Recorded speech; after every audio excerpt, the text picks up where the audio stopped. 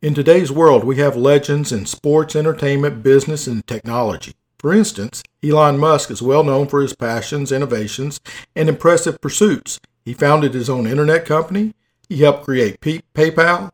He started Tesla, which makes electric and autonomous vehicles. He also is actively trying to get humans on Mars by the end of 2025 with his company SpaceX, and is even working on a brain chip that would help people with paralysis use iPhones with their mind, and has even recently posted a video of a monkey playing a video game with his mind. Yet despite all of these accolades, Elon Musk isn't a mountain man. He's not a fur trapper, a guide, a cook, saddle maker, Indian agent, or a colonel in the U.S. Army like the legendary Kit Carson. Today, we'll explore the life of a notorious explorer. I'm Scott Parrish, and you're listening to Dying to Eat. Each episode will be focusing on the relationship between food and death around the world. If you love food, culture, and fun stories, I've got a great show in store for you, so stick around to the end to see what's cooking this week. Also, please visit our sponsor, thetailoredhemp.com. CBD is completely legal in all states. I use it to help me sleep. Forget the rest. Go to the best, thetailoredhemp.com. So, Carson's early life. His dad died when he was 9, and he ultimately made the choice to stop going to school so he could help his family. After all, his mom had 10 kids. Leaving school that early left Carson illiterate, something that he'd later regret. But ironically, his image and personal conquest would eventually be featured on some of the most popular dime novels of the time. Carson became an apprentice saddle maker starting at age 14, but before long he could saddle up himself and began his travels westward. In 1826, Carson ran away from home and joined a group of fur traders who were headed to Santa Fe, New Mexico. As a teen, Carson worked multiple jobs driving wagons, mining copper, and translating Spanish for the mountain men after traveling the Santa Fe Trail to his eponymous destination. He joined Ewing Young's party of 40 trappers and began learning the trade and exploring the territories he dreamed of when he was a boy. Carson would also spend some time learning how to speak Spanish and French during the time of his life that he was traveling the West, and was described to being brave but not reckless, under the average stature and a rather delicate-looking man, nevertheless a quick, wiry man with nerves of steel and possessing an indomitable will, full of caution but showing a coolness in the moment of supreme danger that was good to witness. Wow, that's something to say about another person. I hope people say that kind of nice thing about me. Carson explored the territories of Arizona and California while learning to trap beaver under Young's command, something I think we all should experience, especially if you decide to live in the middle of nowhere and Domino's doesn't deliver. In 1831, Carson began growing in the world of trapping. Not the type of trapping you hear in rap songs today, of course. Carson met another fur trader during this time named Thomas Fitzpatrick and joined his party to head into the elevated terrain of the beautiful Rocky Mountains. Carson had graduated to the big leagues and is now a full-time trapper and a genuine mountain man. I assume he had a great beard, too. We can only believe it, right? I know I would. They traveled through the Rockies and out to the headwaters of the Missouri River.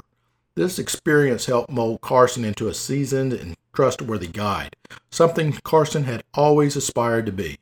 He then started making a name for himself, and his services were becoming in high demand. Carson would do that profession for a little over a decade, and as the fur demand dried up and the silk material became more popular, Carson knew it was time to jump ship and start down a different path. While aboard his steamship on the Missouri River, he met the esteemed John C. Fremont, a United States Army officer who hired Carson as a guide for $100 a month. That was pretty decent money back then.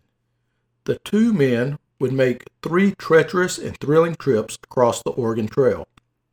Try saying that 3 times out loud. Geez. So Fremont and Carson shared a lot of similarities in life. Both of their fathers died at a young age, and both came from humble beginnings. Fremont, fortunately, had a formal education and was lucky that it didn't stop the immediate bond that they had. The first of the three expeditions was into charted and uncharted territories of the West. First, they went through the South Pass of the Oregon Trail in present-day Wyoming. After 5 months, the mission was complete, and Fremont was able to write reports on the trail, which got the attention of more travelers headed out west. My closest experience is survival training in the military. Not skills I use frequently now. I think I'll just stick with Google Map and Waze for right now anyway. On their second expedition, they'd map out the rest of the trail from the Southern Pass, Wyoming, to the Columbia River in Oregon. They also traveled to Utah, California, and Nevada. While on their mission, Carson was able to use his mountaineering skills to find resources and locate other travelers with supplies whenever they started running low. Carson was also able to track down 2 Native Americans accused of ambushing and killing a group of travelers. This guy was really good at tracking. All this running around reminds me of a couple I know. The wife went into labor and gave birth on the way to the hospital. The husband was so flustered and anxious when they got to the hospital, the nurse asked what the baby's name was. All he could say was, "Carson." Ha! Dad joke done. So, here's where it really gets interesting. On their third mission, Carson and Fremont made a trek from California to Oregon. During this mission, the group consisted of 60 men and ended up providing information to President Polk, who was ambitious to take California from Mexico. In 1846, while on the third expedition, Carson and Fremont became part of the Bear Flag Revolt. Fremont's first encampment was set up a few miles from Sutter's Fort, where the discovery of gold would bring about the gold rush. The gold rush, I'm sure you've heard of it, and maybe even imagine what it's like. Everyone becoming millionaires and just being super happy. That's the gold rush, right? Sounds exciting, right? Well, quite the opposite, actually. Very low amounts of millionaires, and life was a cycle of hard, thankless labor and stifling boredom. In fact, there was roughly 1 woman to every 10 men. What's all the gold in California worth if you don't have someone to share it with? Sounds like hell to me. Prospectors, for the most part, didn't just wander up a hill, step onto a couple of gold nuggets, and go home rich. They toiled for hours in the dirt and mud under the scorching hot sun and usually went home empty-handed. And this was way before Netflix, so it's not like there was much to do after work anyway. They couldn't read either, or many of them couldn't, because printed material was difficult to obtain in the mining camps, and it usually cost a premium. And of course, there was that pesky literacy issue, right? These miners being bored was something of a problem during the gold rush. Try this little experiment for a few weeks if you're feeling adventurous. Go outside, spend your day digging a hole. Then come back home, don't turn on the TV, and don't read anything. Now imagine, with this lack of entertainment, someone has told you that a bull is going to fight a bear a couple of blocks down. I bet 20 Bitcoins you'd go. And bull versus bear fights were like the gold rush's version of Real Housewives. How would they do it? Well, they chained this bull up next to a grizzly bear, and then spectators would stand back to see what happened. Miners would bet on the outcome, and everyone would have such a good time watching the two animals just go head-to-head in combat. This would make a cool story of why the stock market uses terms like bull market and bear market, but upon further research, they call it bull market and bear market due to the fact that bulls attack by bucking their horns up toward the sky, while bears attack by swiping their claws down toward the ground, suggesting that the words are taken from the animal attack movements to describe the price movement in the market. Not as cool as a gold rush bull and bear fight by far. Here is a fascinating story that comes from the gold rush days that has to do with one of our main focal points for the show. Fortunately, modern day folks don't have to dig graves for their friends and loved ones, which is cool because digging a grave would totally suck. But back in the gold rush, funeral homes and coroners and morticians just weren't common. So when someone died, it was up to their friends to make sure that he got a decent burial. No one ever looked forward to digging a grave, and if you did, well, maybe you were in the right place, away from most civilization. This unpleasant task actually resulted in good fortune for at least one miner. This was a man named Oliver Martin. According to the New York Times, Martin and his companion were sleeping in a cabin next to a stream when they were surprised by a flash flood. Martin survived, but his companion did not. Even though he sustained severe injuries, he felt he owed his friend a decent burial, so he picked a spot next to an uprooted tree and started to dig. That was when he discovered the Oliver Martin chunk, which at the time was the largest gold nugget ever found in California. This rock weighed 151 pounds. It sold for $20,270. If you move that to today's market, that's $560,000. I'd say that was a good day at work. Martin, who was a bit on the heavy drinker side, took the discovery as a sign from God and gave up alcohol. He later went on to earn a fortune in quartz mining and died a millionaire, though it would not be at all surprising to hear he at least briefly considered a career as a gold digger. No, that was the girls trying to go out with him. Whole nother story. He defiantly went out on top of his profession. Way to go, Martin. So back to the legend of Kit Carson. Fremont at this time of the gold rush began to promote patriotism for the United States and started urging farmers, hunters, and mountain men in different parts of California to cause an uprising. Remember, it was part of Mexico back then. The Americans were asked to leave the territory but they refused. This led to days of violence and the Americans seizing more land. Independence was declared for Mexico, and they announced a new California Republic. A picture of a grizzly bear and a red star were raised on a flag in Sonoma, and men became known as bear flaggers.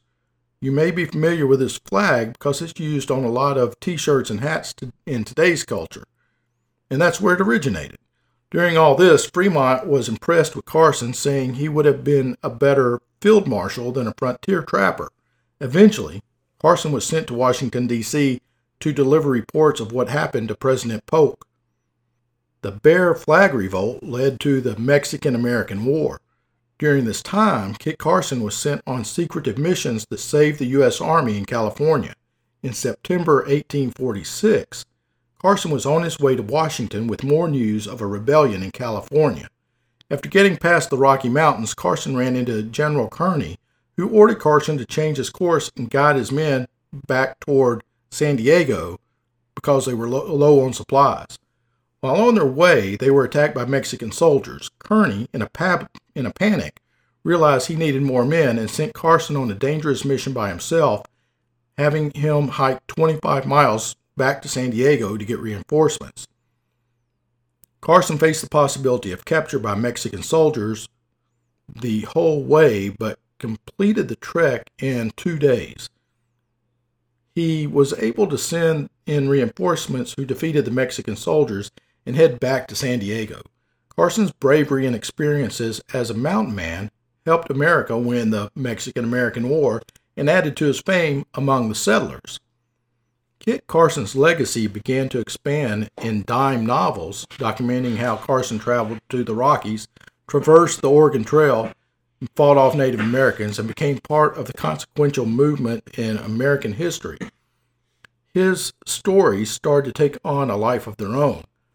Authors would pen pulp fiction and dime novels, which allowed Carson to become known all over the country. He was seen as a brave frontiersman and a true hero by American settlers due to the highly exaggerated stories based on the most exciting and dangerous moments of his life.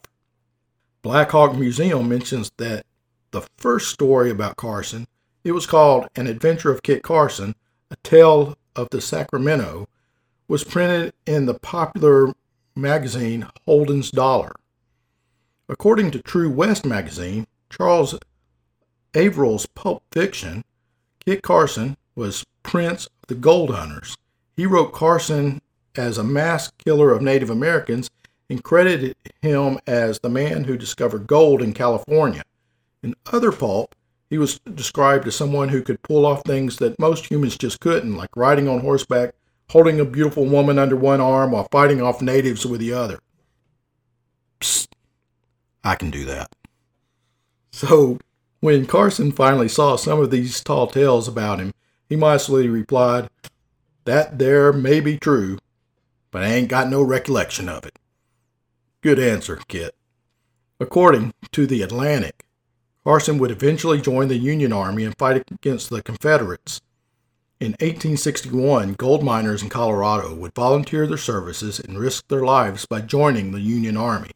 Nearly 3,000 Texan Confederate troops were on their way to New Mexico, hoping to capture the territory along with California, which had gold mines and ports to the Pacific Ocean. Carson, always ready for action, would organize the 1st New Mexico Volunteer Infantry Regiment and be promoted to colonel. Shortly after, Carson and his men were ready for war and fought against the Confederates in the bloody Battle of Valverde in 1862. Carson's regiment put up a fight but would ultimately lose, allowing the Confederates to take Albuquerque and Santa Fe. While Carson may have lost the battle, soldiers from the 1st Colorado Infantry and Army regulars would fight the Confederates at Glorita Pass, New Mexico, destroying wagons with their supplies. The Confederates stood little chance of making it through, and the harsh terrain and climate took even greater toll on them, which led to a win for the Union Army and an end to the Confederates' hopes of expanding westward. Ironically, right before Carson was in the Battle of the Civil War, was part of the Battle of the Civil War, 1853 to be specific, he had begun to use his efforts to aid and assist the Native Americans by serving as an agent in the Office of Indian Affairs. Carson helped several tribes, made peace with the natives, and had a heart for them, but because of this heart, Carson would come into conflict with his superior. That was Territorial Governor David Meriwether. Carson doubted Meriwether's ability to form good relations with the natives, while Meriwether doubted Carson's competence as an agent to him being illiterate. Stay in school, kids. That's the lesson here. The two would feud with each other and make harsh comments about each other for years. Their relationship grew so bitter that Meriwether would undermine Carson by trying to ruin his career and reputation as a backcountry man. Carson went against Meriwether's orders and gave more sheep to the Native Americans than he was instructed, and then made Meriwether hide with him under a bank of the river after the news of a possible impending Navajo attack. Carson knew the natives better than Meriwether and told him that if they didn't hide, they'd certainly be killed. Meriwether found the perfect opportunity to ruin Carson by suspending him for disobedience of orders, insubordination, and cowardice in the presence of Indians.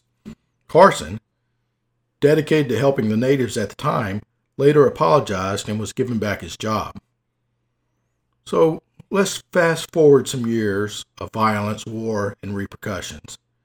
His hopes of helping Native Americans and the good nature as a peacemaker would end as a new wave of terror would rain down upon the natives. Carson followed his orders this time and he did unspeakable things. And as PBS writes, in 1864, he started rounding up Navajo and making them walk 300 miles to Bosque Redondo, New Mexico. This infamous march was known as the Long Walk. He and his troops would eventually kill Navajo men and hold women and children as prisoners. History mentions that Carson's troops marched through the heart of Navajo territory and destroyed their crops, their orchards, and their livestock. The Navajos' resources were decimated, in addition to their spirits being broken, and their defenses were completely brought down. They were unable to defend themselves against the Ute, the Pueblo, the Hopi, and the Zuni, who took advantage of their enemy's weakness by following the Americans on the warpath. The Navajo would remain on the reservation, where they would be ravaged by disease until 1868. Carson's last days were notable. Carson left the Army in 1867 and moved to a small town in Colorado with his family. He hoped to start a ranch and begin a brand new life. Unfortunately, he wasn't able to. His health was declining, and his third wife, Josepha, died 2 weeks after childbirth. They had 8 kids. He was heartbroken, sick, and tired.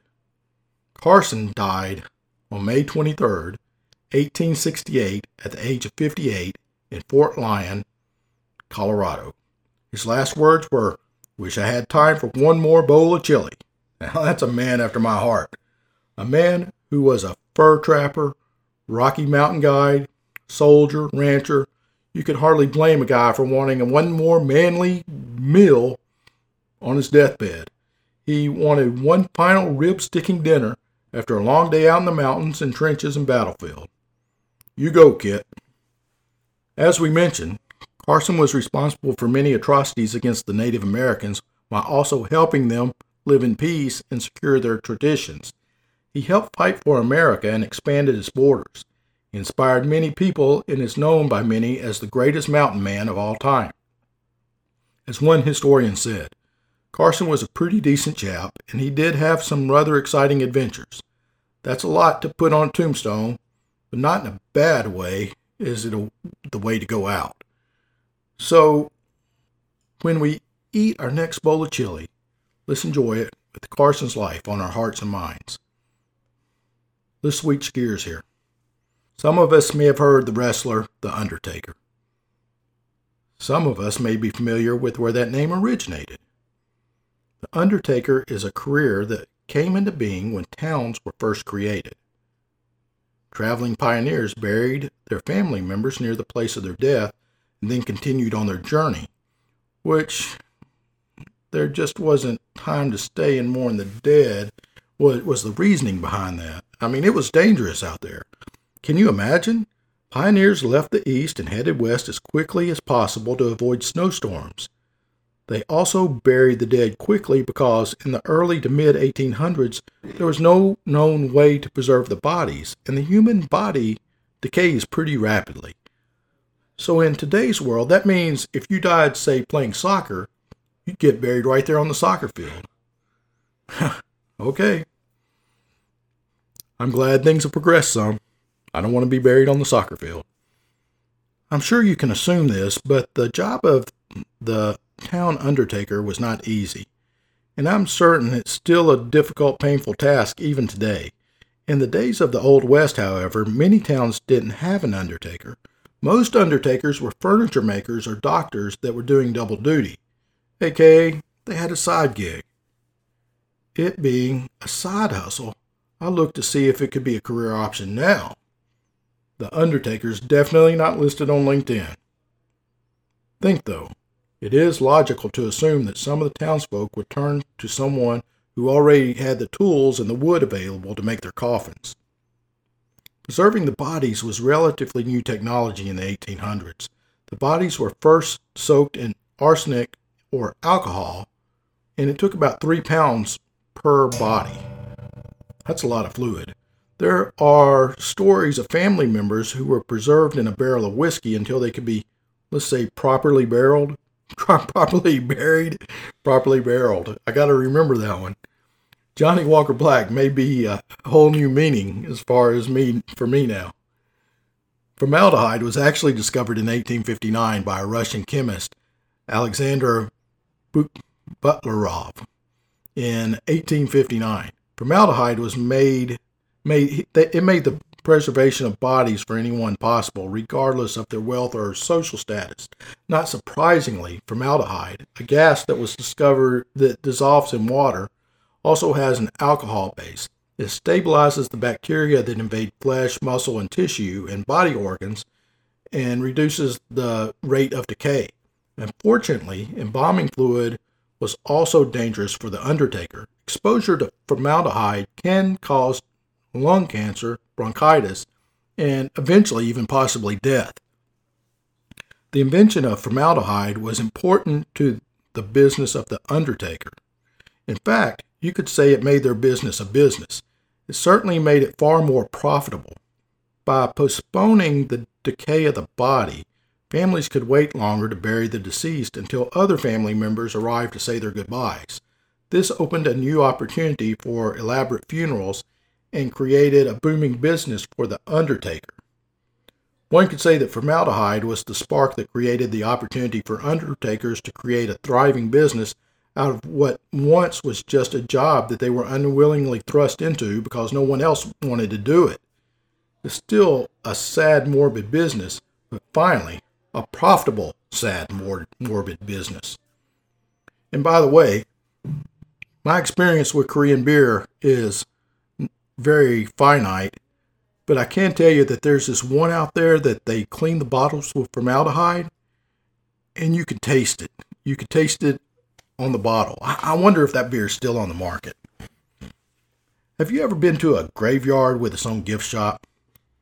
Well, if not, you have a chance to go now, because it turns out that there are a number of Boot Hill cemeteries in the West, and they're actually named Boot Hill because many of their inhabitants died violently with their boots on.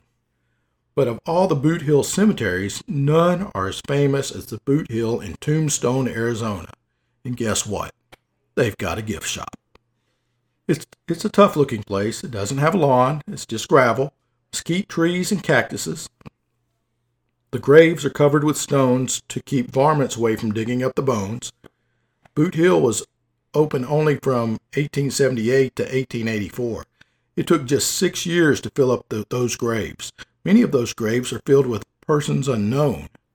As Boot Hill manager Dave Askey points out, people back then didn't carry Social Security cards or driver's license. Typically, what would happen when someone died was the mortician would put them on a cooling board in front of his office, Askey says, and people customarily would walk by for 2 days to see if they could identify the body. Wow. The markers that do contain names often offer a catalog of violent deaths in the Old West. For instance, Killeen, 1880, shot by Frank Leslie. That might be a name, you know. Red River Tom, shot by Ormsby. Marshal Fred White, 1880, shot by Curly Bill. And then there's the unfortunate George Johnson, remembered with this epitaph.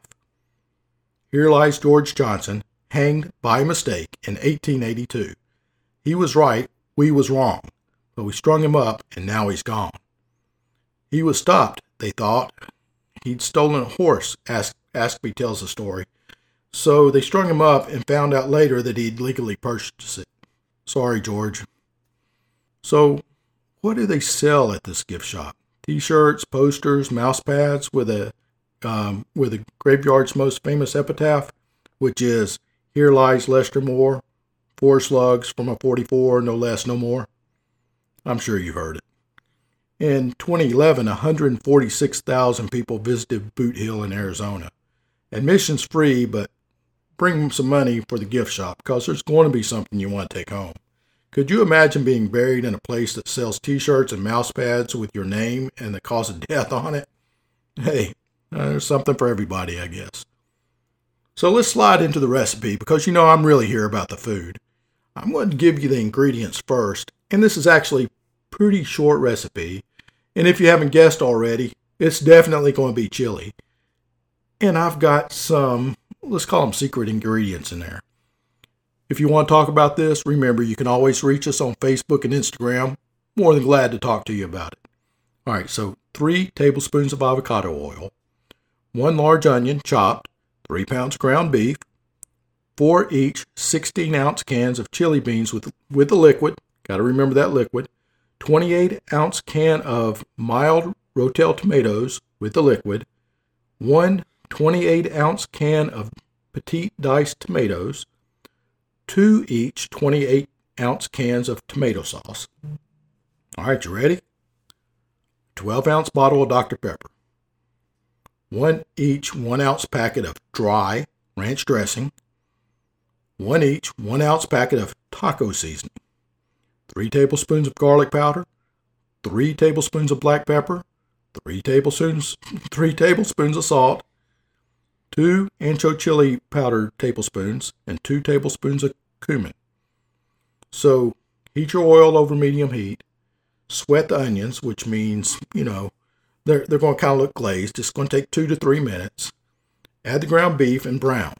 Salt and pepper to taste. Now add the other ingredients one at a time and stir it so that all the ingredients incorporate as you add them. Now, here's the hard part. You ready? Let it simmer for an hour. Turn that heat all the way down. Cover it. Walk off. Come back occasionally just to stir it to make sure it's not sticking to the bottom, but all you got to do is let it sit. Now, here's the interesting thing about chili, and of course a lot of stews, if you don't already know this, sure, they're great to eat as soon as you make them, but if you have the patience, put that sucker away and eat it tomorrow night or even 2 days later, because you give that stuff time to marinate, the flavor just comes out. And believe me, you're going to like this chili. I've been your host, Scott Parrish, and I'd like to thank you for listening to Dying to Eat. This show is made possible by listeners like you, and I really appreciate your support. Shout out today to Eric Walquist, Darren Levi, Ernie DeWitt, John Stanley, and Chris Frazee. If the world comes to an end, this group of preppers is downright ready. Thanks, guys, for listening to the show.